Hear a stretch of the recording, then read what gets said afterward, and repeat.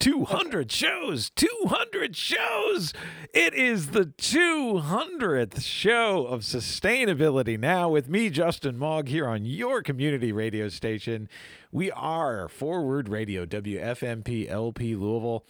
Been broadcasting out of this historic Hayburn building at 106.5 FM and live streaming to the world at forwardradio.org since April 9th, 2017. It was in April of 2017 that this show launched, and I have been doing it every week since then, and what a thrill it has been over these years. And I thought, 200 shows is a little milestone worth celebrating, and so I have invited back onto the program my favorite guest of all time. You've heard her twice on the show, and she's back for more, this time in virtual form. My dear friend, Carolyn Waters. Welcome, Carolyn. Well, thank you, Justin. But, I mean, you must say that to all of your guests. No. We'll review the tape. No, actually, a lot of people I'm meeting for the first time when I have them on this show. So it's always a treat to have friends on the show. And for those who haven't heard her before, Carolyn is an environmental education researcher currently at Bellarmine University here in Louisville. And we're going to talk about a little bit about some of her research in environmental ed. But first things first, Carolyn, you are a new homeowner, and we haven't talked since that all came to pass. If you were astute listeners, will remember that Carolyn was building a tiny house, and she was house sitting on the edge of the parklands at Floyd's Fork and seeing amazing things over there. But you've now moved to Clifton, right? Yes, and we love it.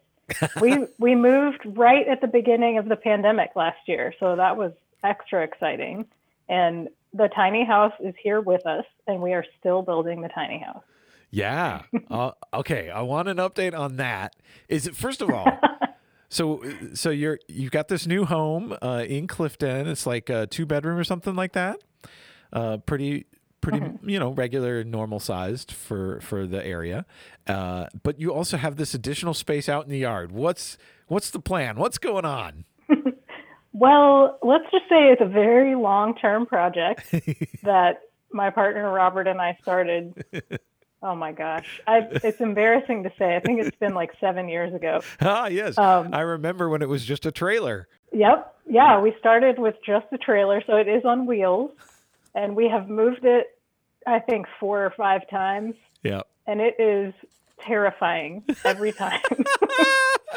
Because, I mean, you can move it, but it's not a mobile home. No, it's not the kind of tiny house that's meant to, like, travel around the country. Yeah. It's the kind of tiny house that can move when we need it to. But yeah. So is it like beekeeping where you got to move it in the middle of the night? You do it really slowly when no one else is on the road? I mean, that's ideal. Yeah. That's how it happened the first time. Unfortunately, probably the worst time was we were driving it out Bardstown Road in the middle of the day at like high traffic time. Wow. And the truck that we were driving to get out there broke down right in the middle of all this traffic. Broke down? Oh, no. Yep. Oh, no. So the tiny house was stuck in the middle of Bardstown Road. Now, that sounds to me like tactical urbanism. Yeah, that's a good point. We should have taken it over. Did people gather around and it turned into a festival atmosphere and you started serving drinks out of the tiny home? Oh, that would have been a lot better than the way that it actually felt. It probably wasn't like that at all. Oh, my gosh. No. Did you have to get some industrial tow truck or what happened? Well, we have lots of great friends who know how to run big equipment and deal with engines and things. So a couple of them were like at the ready to come help us, and we are very thankful for them. Yeah. All right, so give listeners a feel. How big is this tiny house? Oh gosh, off the top of my head, I used to have all of the specs memorized. Sorry, I didn't prep you for that. It's less than 200 square feet. Okay, less than 200 square feet. And it's got a little loft in it, right? How tall is it? Yeah, it's 13 feet, 6 inches, whatever. There's like a limit for the height of trucks. And it's just slightly shorter than that, so yeah. it can go under bridges and stuff. Yeah, I could think of some roadways you wouldn't want to go on in Louisville with something that tall. Oh, yeah. It requires some planning. But it is more than just a frame of a house now. It's got a roof and windows. What's left? Oh, yeah. What's left on it? It's fully enclosed, and it has a functional, tiny little wood stove. We have to cut the wood so small, it's ridiculous. So we have slept in it before, and nice. even in the winter, and it's really cozy and warm. So I bet. It's that much is space. done. And it has a composting toilet that I won't allow us to use until it has electricity. I see. I want that to be fully functional, you know? So what is the plan then? Is this ultimately a retirement home or what? Yes, Justin, it's a retirement home. Good, you're thinking early. We started out with the idea that we were going to live in this. We were going to buy some property, put this on the property, and this was going to be our primary residence. And I'm sure you can think through a whole bunch of reasons that didn't end up happening yet and may never happen. So right now we're using it as essentially a wood shop. Right. So we do some woodworking. Robert does more woodworking than I do, but we both have some projects that it's nice to have this extra enclosed space that's not the house that we live in for storage and stuff. Well, are any of the reasons that you haven't moved into it related to city policy and ordinances with respect to tiny homes? Well, yes and no. There aren't any straightforward rules about tiny homes in Louisville, or at least there weren't the last time that I was really digging into it. So we have it registered as an RV. It has its own license plate. Cool. And since it's parked, there are rules about where you can park your RV and how it can be used, and we're following all of those rules. Yeah. Wow. Yeah. But it turns out that it's easier to buy an existing house on a foundation and park your tiny house next to it than it is to just live in a tiny house. Right. There are cities in the country that have really progressed with this whole tiny house vision. I'm especially familiar with what's going on in Madison, Wisconsin, where I lived for a decade, and they have a whole new little neighborhood for housing houseless people. That's all tiny homes, and the houseless people are even involved in building them and maintaining them. So it can be a cool solution. But yeah, cities have to be amenable to these unusual ways of living. But of course, I mean, you're all about simplicity and sustainability. So the whole concept of what if we only needed 100 square foot per person and could be off grid and have our composting toilet and all that must have appealed to you, right? Oh, absolutely. And I mean, we still live that way, just in a regular house. Yeah. You close off all the other rooms and just live in one. That's an efficient way to heat, though. Yeah. Yeah. My dad does that with an office space in the basement of his house in D.C. He made himself a little igloo. So it's like these foam insulated boards, and he just has a little. Sometimes he uses a space heater, but sometimes all you need is the light. The lamps themselves generate enough heat, or your body generates enough heat that as long as you're in a small space, you actually don't need to heat the whole house with fossil fuels, right? So that's cool. True. So you got this new house, not the tiny house, the regular one, and you're filling it with animals. And so first things first, you need to say for our listeners what the name of your cat is. Oh, Justin. This is like airing out my dirty laundry. This isn't dirty. This is wonderful. This is delightful. The cat, her name is Meowse Crinkle McDaisy. It was hard not to laugh while you were in the middle of that. Meowse. I love it. Any explanation for these names? Yes, I only get credit for part of it. So my friend gave her the name Meowse because she was a feral cat when we first met her. And so she was surviving off of mice and voles and whatever she could catch. So my friend said, "Oh, she slays. Her name is Meowse." There you go. And then my niece, who is 6, wanted to name her Daisy. And I thought, yeah, but I really like Meowse. And then Crinkle is the sound that the food bag makes. Yes. And that's really what we call her. We call her Crinkle. Oh, that is a little easier, less of a mouthful than Meowse. But I like that the cat has a diva name. You know, cats are kind of diva-ish, so that's good. And then there's also a dog, which is like the counterpoint. Is just the dog's name is Marshall. Yeah, so simple, right? But you didn't name the dog, right? No, he came with that name. We adopted him as an adult dog. So he's helping keep the house warm too, I'm sure. You know, it's the whole idea of a 3-dog night was, actually came from when you needed to cuddle up with 3 dogs because it was so cold. Yeah. So tell us about this whole thing of becoming a homeowner. Like, what were some of the opportunities you saw for sustainable living in your home? Oh gosh, well, let's just say this house needs a whole lot of work, and we because it's old, that. Right? Yes, it was built in 1900. Yeah, wow. So, which is part of what makes it possible to make some sustainable choices, because there was no air conditioning when this house was built. There was no electricity or sewer lines or any of those things. So one of the things I'm really excited about eventually getting to is restoring the transom windows above the doors. Oh. And it's a shotgun house, so it already has really great airflow. Is that right? In fact, last summer we hardly used the air conditioning at all. So you just kind of put a box fan at one door and it just draws through the house? Is that the idea? No, it does it by itself. I mean, we have ceiling fans that help, but the way that the shotgun house is designed, it's really easy for the air to just go straight on through. Huh. And then if you add in the transom windows are designed to work with the convection of, the way that air moves based on its temperature.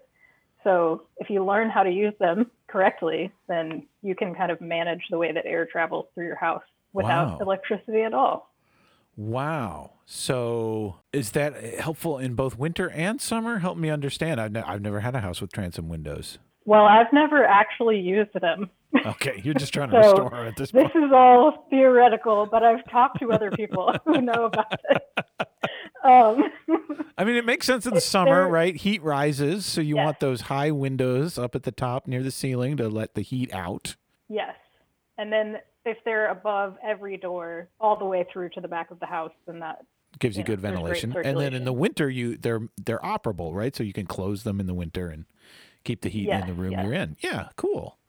Wow. And we're really lucky in terms of wintertime when all the doors and windows are closed, because all of our windows are south and east facing. Uh-huh.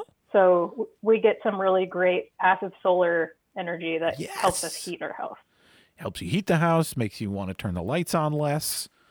Great. Yes. And hey, good for growing plants. Starting seeds, right? Absolutely. Although we do have a grow light for starting our seeds. Yeah, we do that too. Because if you don't, if you just let them get that daylight, then they get really leggy.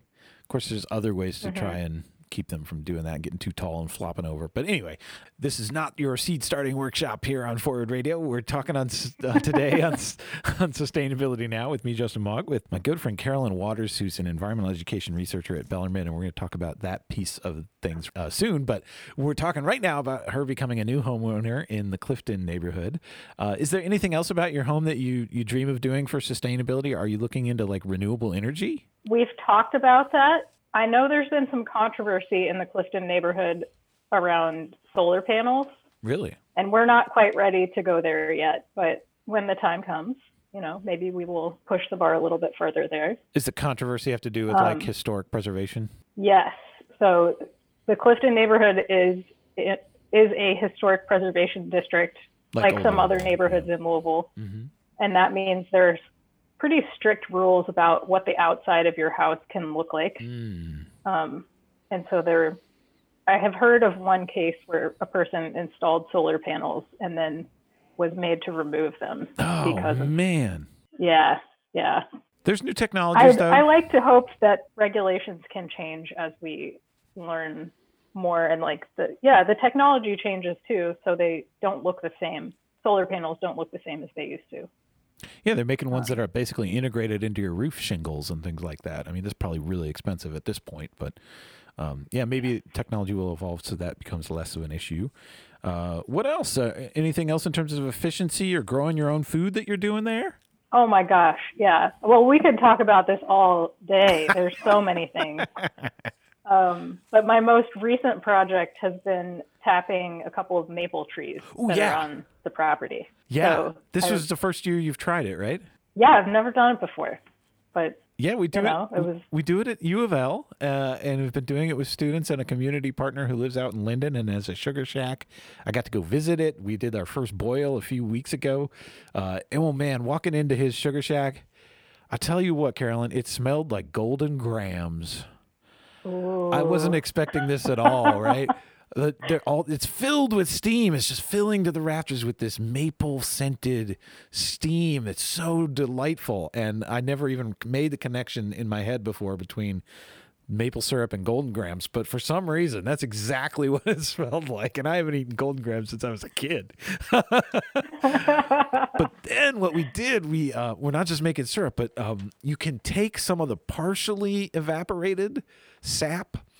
So it's going through stages of evaporation, and you could take some of the partially evaporated sap and make a tea out of it that just knocks your socks off. Ooh, yum. It's so sweet and delicious. But I've been drinking it just, because I'm not producing that much sap. Right. I only tapped 2 small trees. Right. So I didn't expect to get a whole bunch of syrup, and that meant it's okay if I don't use all of the sap to make syrup. So I've been drinking it just straight out of the tree. Yeah. Oh my gosh, it's incredible. It's kind of like coconut water. It's better than coconut water. Well, because it's fresh, anything that's absolutely fresh. And I don't know about you, but I haven't found any coconut trees around here. No. This is a sustainable local resource that you could tap in your neighborhood too. And it's actually not just maple trees. Well, first of all, you don't need a sugar maple. That's a common misconception. Sugar maples are awesome for maple tapping. They produce the most and they have the highest sugar content, which means it's just sweeter. So you got to do less boiling or evaporating, or you could have a better experience drinking it straight. But you could take a red maple, a silver maple, you could stick a tap in them, and not all of them perform super well. Like I find it's pretty highly variable, but you got to just experiment. And it's as simple as like drilling a little 2-inch hole in and tap this little tap in and hanging a bucket on it, and suddenly you're tapping into a magical resource that most people don't even think about, right? Yeah, it's so I couldn't believe how easy it was. Yeah. It's stupid easy. And a great excuse to get out in the winter, which we all need. Yes. Oh, yeah. I have found myself a few times recently waking up in the morning and being like, oh, I need to go check my buckets and see if there's any sap in them. Yeah. And it's just so exciting. Oh, man, that's awesome. Well, I'm glad you started experimenting with that. And there's lots of other possibilities. I know you got a little garden going. Yeah. The most exciting thing about this house for us was that it came with an extra lot. Oh, yeah. And that was really only possible for us because it's right next to the railroad tracks. So it's a really quirky property, but it was perfect for us. So we started out with almost a blank slate. The only things in the yard besides turf grass were a handful of trees. Yeah. And so we've just been going wild with planting fruiting trees, and we have a small vegetable garden in a very small amount of sunny space that we have. But yeah, we're just going wild out in the yard. And you have a fire pit, and you're using, down limbs and stuff for bonfires, which of course is a reasonably safe way to hang out with family and friends in a pandemic, right? Yes. I mean, I don't think I'm the only one who could say that they've had a lot more fire pit experiences in the past year than normal. Yeah. But yeah, we've been spending a lot of time feeling like that's the safest thing we can do and still get to see some family and friends. Yeah, it's so important, and we so need it right now. And speaking of that, one of the coolest things, and maybe the most important sustainability-wise too, about your neighborhood is this incredible community, a place where you actually know your neighbors, right? Oh my gosh. We had no idea. You know, when you buy a house, it's sort of a crapshoot. You don't right? get to know the neighbors. You don't get to tour the other homes. Right? So it turns out, and I think they've said that this happened because of COVID. Like we moved in after the first couple months of shutdown. So apparently during that time, the neighbors in our block just started getting to know each other really well. And when we moved in, they had already established some rituals, and we just got to become part of this unintentional community. Intentional community. Yeah. Which is so awesome, because I've lived in several different intentional communities in the past, and I love that and I miss it. And I kind of thought, maybe I'm not going to get to do that again for a long time. But here we moved in, and it just was built into the house. Well, tell us, for listeners who don't have this experience, maybe they live in a place where they don't really know their neighbors or only know one or two, but certainly don't have these rituals. What are you talking about? Are you all dancing around naked around that bonfire? What's going on with these rituals? I mean, I can't share too much information, but no, there's been no nudity so far. It's cold, yeah. Wait for summer. Yeah. No, but one of the first things that really started solidifying the community here, I think, was at the very beginning of COVID. People all over the world were doing things like banging pots and pans at 10 o'clock in the morning, or turning on a green light. Like the governor suggested that we do that. And I guess, I don't remember what part of Europe this was happening in, but at 7 p.m., everybody would ring bells and make noise for the frontline workers. Yeah. And so we have some healthcare workers that live on our block, and they started doing that, the 7 o'clock thing, which is different than what a lot of other people were doing in Louisville. Yeah. But it stuck. And every single night at 7 p.m., there's a noise party. Wow. So do you ring a different thing every night? Do you find a different pot or pan or creative device to make noise? I think everyone has settled on something their that's favorite, like right? Their signature piece. And I have this bell that I got from my grandmother that used to be like it's not a wind chime, but it would hang outside at her house. So that's what I ring. Perfect. Do the dogs join in? Does Marshall sing? Oh yeah. There's some barking. There are a few neighbors who don't participate in this. Sure. They're very gracious. They don't complain. And this group of neighbors even knew it was your birthday before you invited them to your birthday bonfire, right? Yes. Aww. This is another ritual that has come about in the last.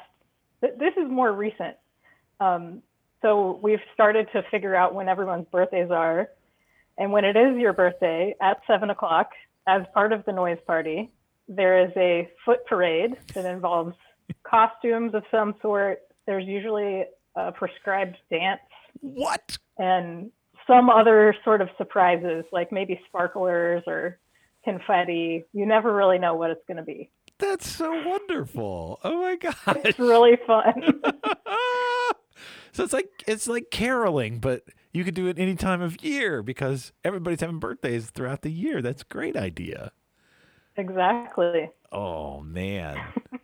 So this is really fun because most times when people are thinking about this kind of living, they think about like, okay, I got to wait until there's a co-housing development in Louisville, or I've got to find some intentional community that's out in the sticks somewhere or something like this. But you can actually do this kind of stuff in any old neighborhood in Louisville, right? Yeah, I mean, of course. But it did take the pandemic for this to happen in the neighborhood where I live. Yeah. Yep. People were not going out to jobs and had time to do this. Yeah. And really wanted to see other people. Yeah. Yeah. So, no, it sounds like you all are thriving and figuring this pandemic out. Of course, a lot of people are. It's been, a year now almost. So people are really getting creative with the ways of engaging with others. But yeah, it's important to maintain those connections and not just virtually, I think. So having these kinds of in-person rituals that are still safe is really key. And I'm glad you all are doing it there in Clifton. Another thing that a lot of people have gotten into in the pandemic is cooking. And I know you have discovered a new cookbook you want to talk about, right? Yes. I am obsessed with The 6 Seasons by Joshua McFadden. Wow. Yeah, I thought there were only 4, Carolyn. No, Justin. There's 6. Summer and a half. I mean, yeah, pretty much. This cookbook is arranged around. There are 6 chapters, and each of them is titled with a season. So yes, there is spring, summer, fall, and winter, but there's also like early summer, late summer, early fall, late fall. So I forget exactly which ones get divided into 2, but there end up being 6 seasons. Oh, wow. So 6 different chapters for 6 different sub-seasons of the year. What has been your favorite recipe so far? Oh, my gosh. That's a really hard question to answer. All right, pick a few. Well, I'll tell you the most recent recipe that I made. Okay. Which was mashed celery root. Ooh, celery root. There's an unappreciated, underutilized vegetable in our community. Yes. Is it actually pretty? Is it actually the root of regular old celery, or is it a totally different kind of crop? I think it is the root of regular old celery. Can I quickly say what I learned about celery recently? And Amanda and I are doing this all the time now. So if you just cut off, like you would normally cut a celery head, if you just cut off the very bottom and stick it in water, that thing will re-sprout and re-root. And sometimes you can have total success planting it out, or you can just have it as a cute little friend in your kitchen right now, which is what it is. Maybe when it gets warmer, we'll plant it out in the soil. You can do it with carrots too. Oh, I didn't know you could do it with carrots. Yeah, you cut the top off a carrot, and it'll make a little new sprout and send roots out, and you got infinite sustainable carrots. So it's amazing. All right, so celery root, what does it taste like? I mean, it does taste like celery, but it's not as potent, and it's a little bit starchy. So it's almost like if celery and potatoes had a baby. Oh, they should have a baby. That's a good idea. So you just mash it up and eat it like mashed potatoes, huh? That's what this recipe was. And there was some milk and butter and, things that made it taste really good. Well, yeah. Garlic. So that's in the deep winter section of the cookbook. Yes. Which is so interesting because it's just full. The premise of the cookbook is that it's based around vegetables. And it's not an entirely vegetarian cookbook. There are some meat recipes, but the feature is vegetables. So he teaches you how to cook with not only seasonal vegetables, but things like carrots, when you can get in lots of different seasons. He teaches you how to use them to their best at that time of year, which is just really great. Wow. So why do you say the future is vegetables? The feature of the cookbook. Oh, but also, well, the future is vegetables. Also, the future is vegetables.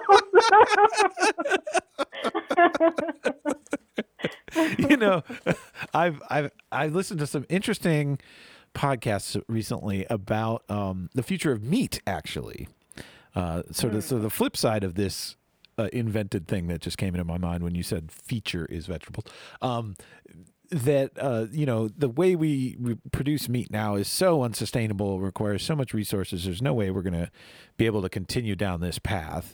But people are always going to want to eat meat. So are there ways we could actually grow meat more sustainably?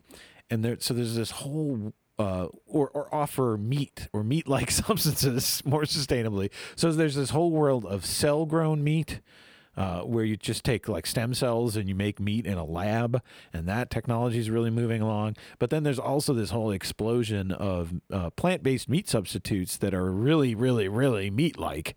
And some of them, for me, I tried them and I'm almost like, wow, that's more meaty than I really wanted. Yeah. I've had the same experience. Yeah. Sometimes I'm just like, well, give me a vegetable, for crying out loud. That's a little much. But I haven't eaten meat since 1995, so I've gotten, my senses are not used to it. But I can totally see how like someone who's really used to having that all the time, every day, would need like a transition step to get to a place where they're eating more plant-based. So, you know, there's some folks who are pretty bullish about this future of meat. So maybe that is a part of sustainability I should think about more. And would I even want to eat it? I don't know. Probably not. I mean, I don't really crave. Well, now, if there was lab-grown shellfish, I really like shellfish. I haven't had it in years and years and years, right? But, I wonder if they could make a good lab-grown shellfish. That is really hard to imagine. Yeah, it is. The future is vegetables. I like that. Well, we're talking today with with Carolyn Waters here on Sustainability Now.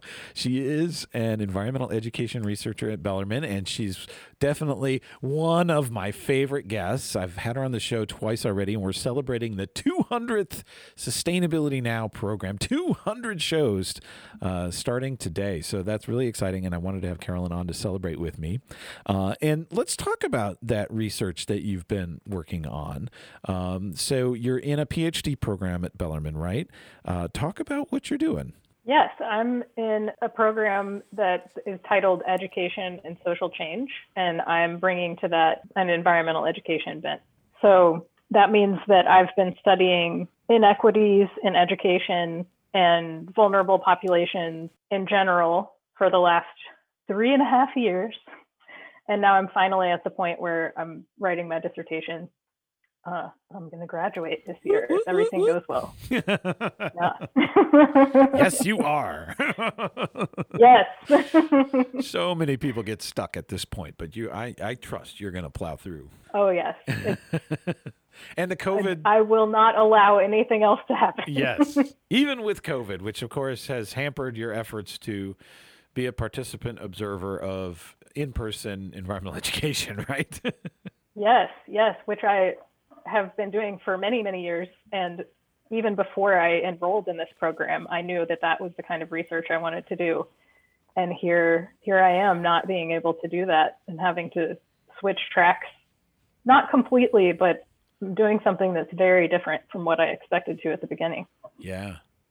So how are you doing this research? Oh my goodness. I am going to do this research using either Zoom or Microsoft Teams. Okay. Yeah. So it's a little complex. So I'm going to try to explain this in as simple terms as possible. Walk us through it, yes. Yes. So environmental education at the national and international level, like lots of social movements right now, is reckoning with the fact that we've got major racial and economic disparities. Mm-hmm. So the people who are able to participate in environmental education aren't necessarily representative of the general population. The people who are teaching are largely white and descendants of Europeans, which doesn't necessarily reflect who the students are. Mm-hmm. And, so this is similar to education in general. So we know that this is a problem, and there are lots of solutions, lots of pieces to the solution here. The one piece that I'm looking at is professional development for environmental educators. Okay. That is related to JEDI, justice, equity, diversity, and inclusion. JEDI method. Ha ha. Yes. So are you using the force for good here, Carolyn? Well, of course. And actually, I am not driving the force here. I am merely observing and documenting what happens. Yeah. So there are some really high-level, nationally known consultants who designed this course, who are experts in diversity training. So I am not an expert in diversity training, but I can document what's going on and provide some feedback. Well, is this new or what? Because I mean, equity, diversity, and inclusion. Diversity and inclusion, diversion. I'm thinking about landfills all of a sudden. Equity, diversity, and inclusion has been around in terms of, professional development for educators for quite a while. But it's interesting that this justice piece has been added. Is that what's new? No, I would say that in my research, the new part is combining this with the environmental movement, which there's been a rough history there between the social justice movement and the environmental movement. In some ways. There's certainly a lot of overlap, but there are also people who butt heads about this.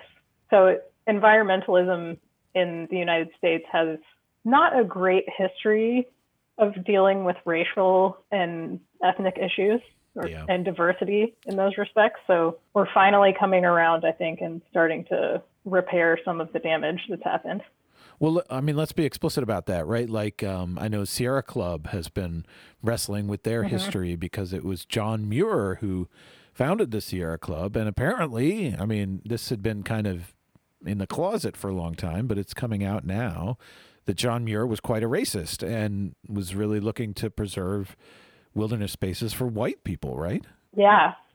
So that's like, how do we move forward? Yeah. And that's just one example. Right. That's just one example. Right. And in environmental education, the way that I see this playing out, and not just me, other people have written about this and shared this idea with me, that, we're using the outdoors as our classroom, and we use place and land as the content of what we're teaching. So there are implications there, because who owns this land? Who does this really belong to? And I would say Indigenous people. We have to recognize the fact that the land that we are using for teaching has a really long history, and we need to tell the whole story, not just the settler colonial version of that story. Yep. And that's where we start seeing more and more of these land acknowledgments at events or institutions making land acknowledgments. It's becoming pretty common in higher education, I know. I wonder if if that's happening at the level of secondary education. Oh, in public education, I would bet that it's pretty rare, or even in private formal schools.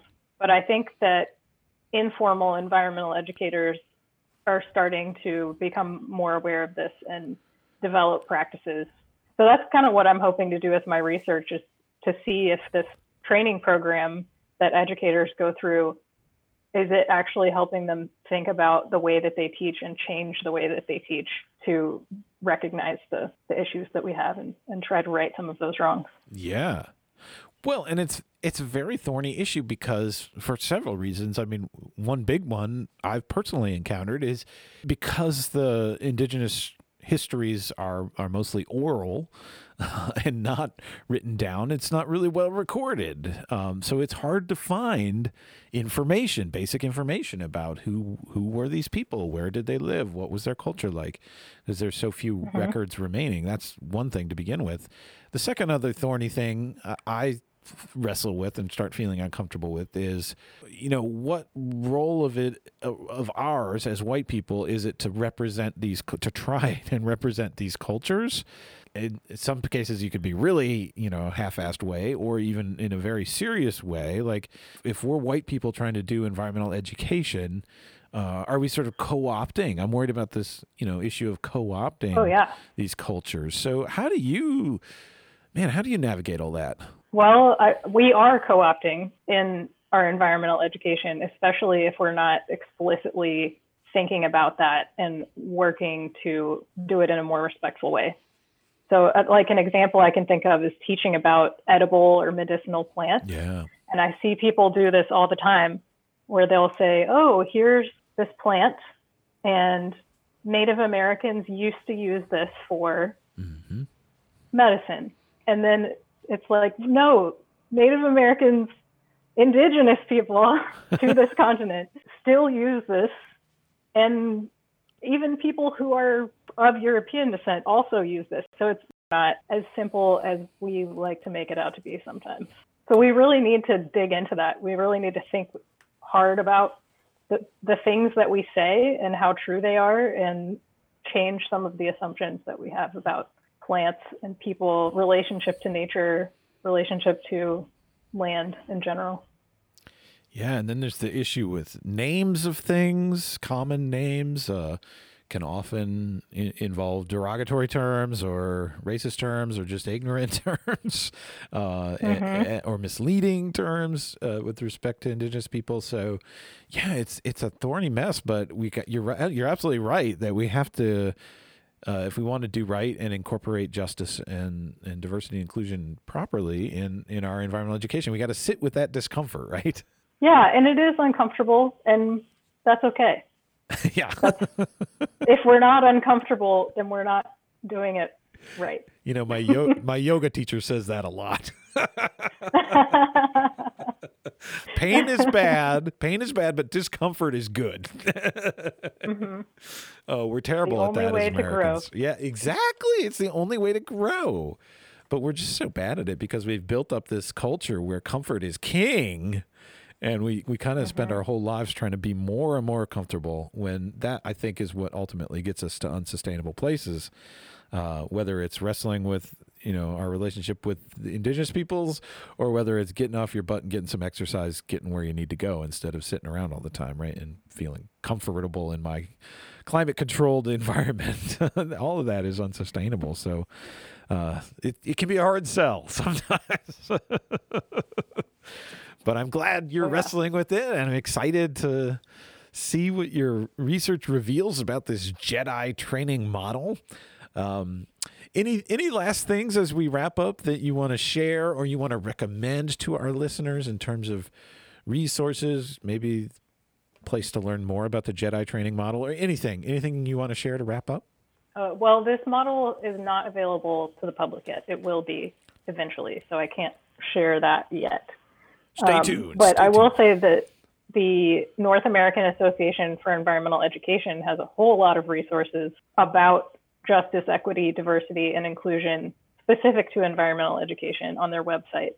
And the Kentucky Association for Environmental Education also has a pretty nice list of resources as well. Well, great. Not to mention, the Kentucky Native American Heritage Council has so much information that it's almost like, where do I begin? Yeah. But those are a few places to start. Well, great. I'll include links to those resources in the program notes for this, the podcast version available on SoundCloud, and you can find it at forwardradio.org. Wow, we're all out of time already. How did this happen? 200th show in the bag. Carolyn Waters, thank you so much for joining me. It was such a special treat to have you on again and get an update on where things stand with you. And good luck finishing the tiny house and getting a good maple syrup harvest this year and continuing to build that community in your new home. I'm really excited. And to finish my dissertation. Oh, that too. Well, yeah. Thanks, Justin. All right. We'll have to have you back sometime to hear about that finished dissertation. Stay tuned, everybody. Coming up in just a minute, it's your community action calendar with all kinds of ideas for how to be more sustainable this week right here in Louisville. So stay tuned, my friends. Flow like a river to the sea, knowing it's all in you and me. Our whole world sings in harmony when we flow like a river to the sea. People, I've been thinking about you today. Do you remember the times used to go to the beach? And we're back here on the 200th show of Sustainability Now with me, Justin Mogg, here on Forward Radio, your community radio station broadcasting from the top of the historic Habron building at 106.5 FM, and maybe you're listening online at forwardradio.org. Of course, we want you to go to forwardradio.org to help sustain us for another 200 shows. I do this with volunteer power, and we rely entirely on volunteer power to keep this station on the air, but it also takes a little bit of your listener dollars to help sustain us pay the utility bills, pay the rent, keep the equipment upgraded and the licenses current. And so if you could chip in maybe $20, you could support the entire day's broadcast. Not just my show, but everything else that's great about Forward Radio. And you can do that at forwardradio.org. You can donate your time there, or you can click on participate and donate your time as well as your treasure to this station. And also, we're recruiting right now for people who want to participate in our 4th anniversary first time ever virtual talent show that we're going to do on April 10th. So if you've got a talent you want to share with our community, go to forwardradio.org and tell us what you want to do. And maybe you'll be part of the show on April 10th. And it's a little fundraiser. We'll be selling tickets for the show soon. And our pledge drive will be coming up soon, right leading up to that, leading up to our very birthday there on April 9th, when we will celebrate 4 years of broadcasting to the community. Well, I'm Justin Mogg, and this is time now for our 200th Community Action Calendar. So many ways for you to get involved in sustainability this week, so get your pencils out, sharpened, and your calendars ready. It's coming up this Tuesday, February 23rd, Beyond Buzzwords, White Fragility with Robin DiAngelo from noon to 1:15 online. Beyond Buzzwords is a Metro United Way speaker series on diversity, equity, and inclusion. Speaking of which, that is designed to provide thoughtful and meaningful discussions about important topics that promote thinking and action. The next installment of the series will feature Robin DiAngelo, New York Times best-selling author of the book White Fragility, Why It's So Hard for White People to Talk About Racism. Came out in June of 2018 and has made quite a splash. In 2011, she coined the term white fragility in an academic article which has influenced the international dialogue on race, as it is being translated into 10 languages now.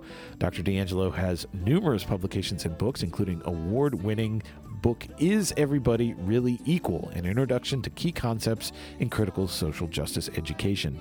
Two-time winner of the Student's Choice Award for Educator of the Year at University of Washington School of Social Work, DiAngelo is an affiliate associate professor of education. She earned a PhD in multicultural education at University of Washington and holds 2 honorary doctorates.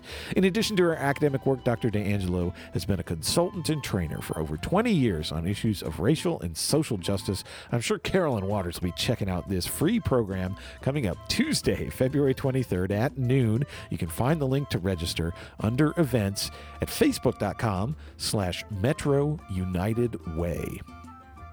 Also on Tuesday, virtually in the evening on February 23rd at 6 to 8 p.m., it's the 11th Annual Human Trafficking Awareness Conference held at the University of Louisville. The Women's Center and Women for Women Student Board are again raising awareness of human trafficking in Kentucky to educate students and the community and to take action to prevent it. The 11th Annual Human Trafficking Awareness Conference is going to be held on Tuesday the 23rd, 6 to 8 p.m. virtually. The program will be recorded and posted afterwards if you can't make it. The focus of this year's conference will feature local anti-human trafficking efforts, what we can do as a community, and the impact of the pandemic on all of these efforts. The conference agenda includes a survivor speak out and an update on human trafficking policy and legislation from Tina Halbig, president of Forward Radio Community Partner, the Kentucky Division of the United Nations Association. The conference is also going to conclude with presentations from local anti-human trafficking organizations. We'll hear from Amy Nace DeGonda of Catholic Charities of Louisville, Dr. Teresa Hayden of People Against the Trafficking of Human, PATH Coalition of Kentucky, and Jennifer Beagle from Safe Passage. You can find the link to register at louisville.edu/sustainability for the 11th Annual Human Trafficking Awareness Conference coming up Tuesday the 23rd, 6 to 8 p.m. online. Wednesday, the 24th at 10:30 a.m. is the next program in the Muhammad Ali Center's I Am America Racial Justice Series. The title of the presentation that's going to take place on Wednesday is This Is America. Again, this is taking place virtually. On the day of the insurrection at the U.S. Capitol, President Joe Biden stated in his address to the nation that this was not America. We'll join the Muhammad Ali Center and our esteemed panel on February 24th as we challenge this declaration. Our panel will examine the deep historical role that race and racism have played and continue to play in our political landscape and our country as a whole.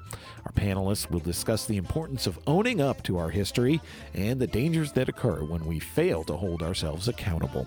Panelists will include Dr. Ricky L. Jones, chair of the Pan-African Studies Department at the University of Louisville, Dr. Tori Wieston-Surdin, CEO of Youth Mentor Action Network, and Sean Dove, founder of the Corporation for Black Male Achievement. It'll be moderated by Donald Lazare, president and CEO of the Muhammad Ali Center. You can find more information and a link to register for this Wednesday, 10:30 to 11:30 a.m. virtual event at alicenter.org. Also on Wednesday in the evening at 5 p.m., Kentuckians for the Commonwealth has issued a call to get involved in their work in the 2021 Kentucky General Assembly. Now you can find full details at facebook.com/Kentuckians for the Commonwealth. But it continues this Wednesday, the 24th at 5 p.m. to 8 p.m. with a phone bank on voting rights. You can join virtually via Zoom. They'll be calling on supporters across the state to ask them to call into the legislative message line in support of restoring voting rights to people with felonies in their past. We'll come together on the call, meet each other, have a training, and then go make some calls through our phones and computers. You can register for this great event at cutt.ly/phonebank_voting rights, or you can just find the link and more details at facebook.com/Kentuckians for the Commonwealth. Also on Wednesday at 6 p.m., it's a virtual town hall on the Metro budget.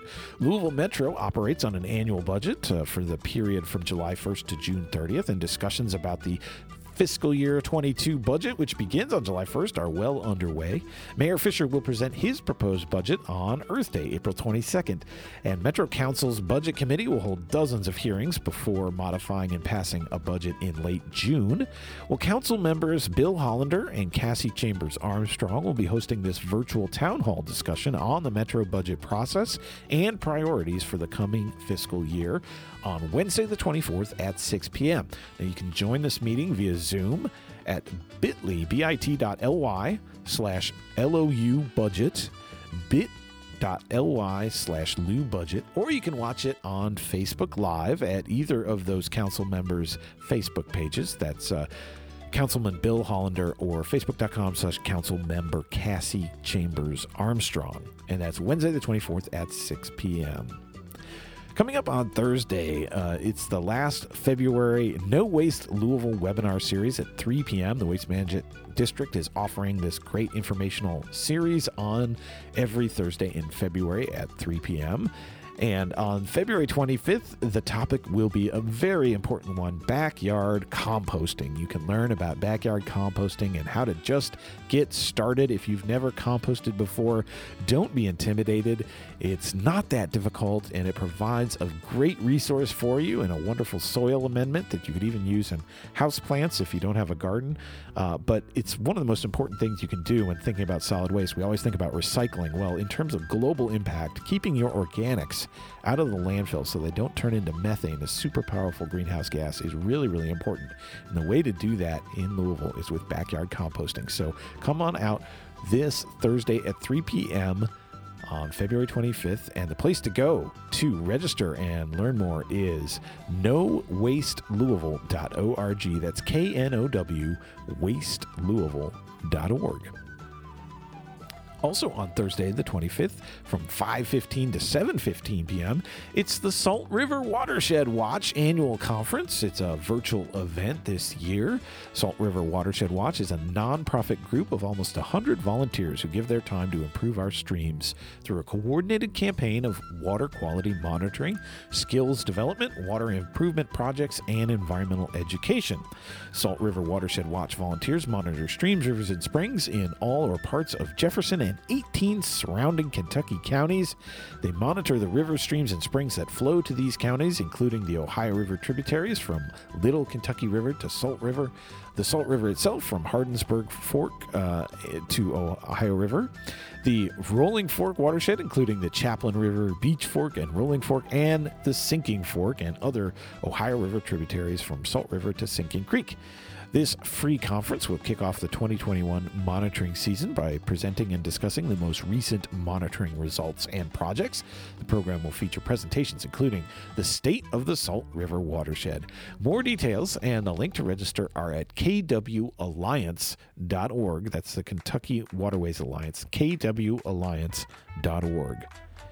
Coming up on Friday the 26th at noon, the University of Louisville invites you to our monthly Eco-Reps workshop on the theme of urban orchards and foraging. It's online. You can join us for these monthly Eco-Reps workshops featuring locals making a difference in sustainability. And our featured speaker on the 26th will be my own wife, my amazing wife, Amanda Fuller from Lots of Food, an urban orchard and market garden in the Portland neighborhood. She'll provide a virtual fruits and nuts tour and information about late winter foraging.